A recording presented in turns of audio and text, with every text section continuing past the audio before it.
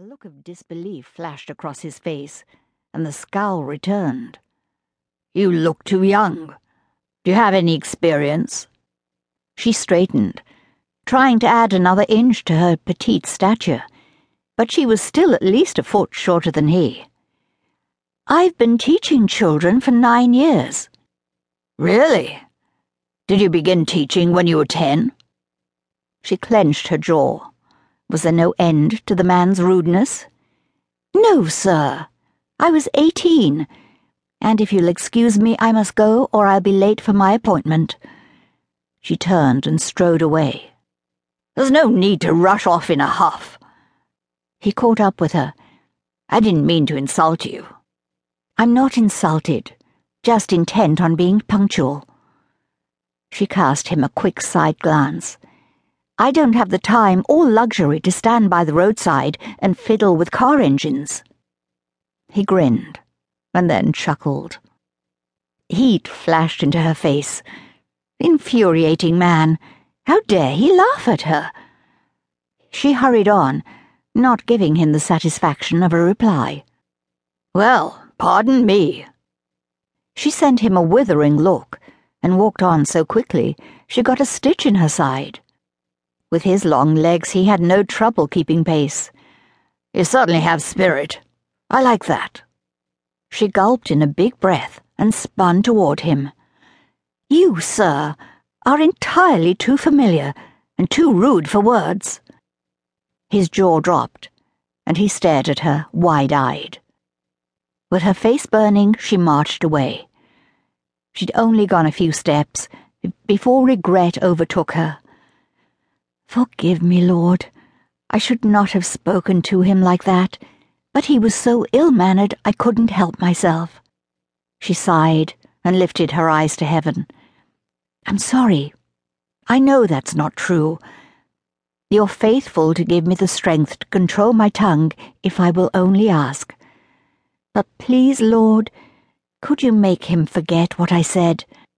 Or at least let me have little contact with him at Highland?" She doubted that the last part of her prayer would be answered. While Highland Hall was a large house, the staff probably saw each other throughout the day. What a terrible way to start off. No doubt he'd tell everyone she was hot-tempered and not worthy of the position of governess. And that was assuming she got the job. And she must. Her father's illness had stretched on for months, forcing them to leave India and return to England.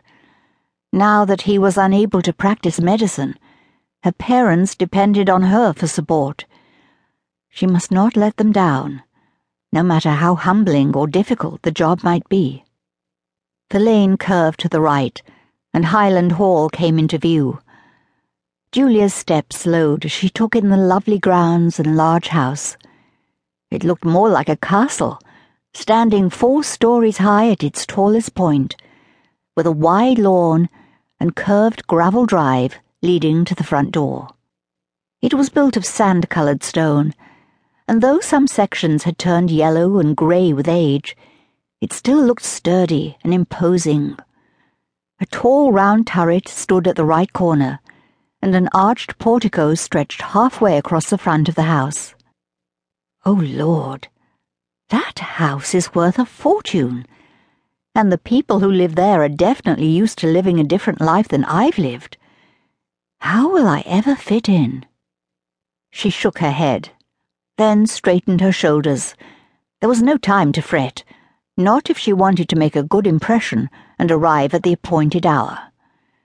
She made her way around the side of the house, following the directions Reverend Langford had given her. A broad-shouldered man wearing a brown cap and tweed coat pushed a wheelbarrow toward the greenhouse. He stopped and nodded to her. "Can I help you, miss?" He looked about 35 and had a kind, honest face. She returned his nod with a slight smile. "I have an appointment with Mrs. Emmett." He pointed to a door tucked in a corner at the back of the house.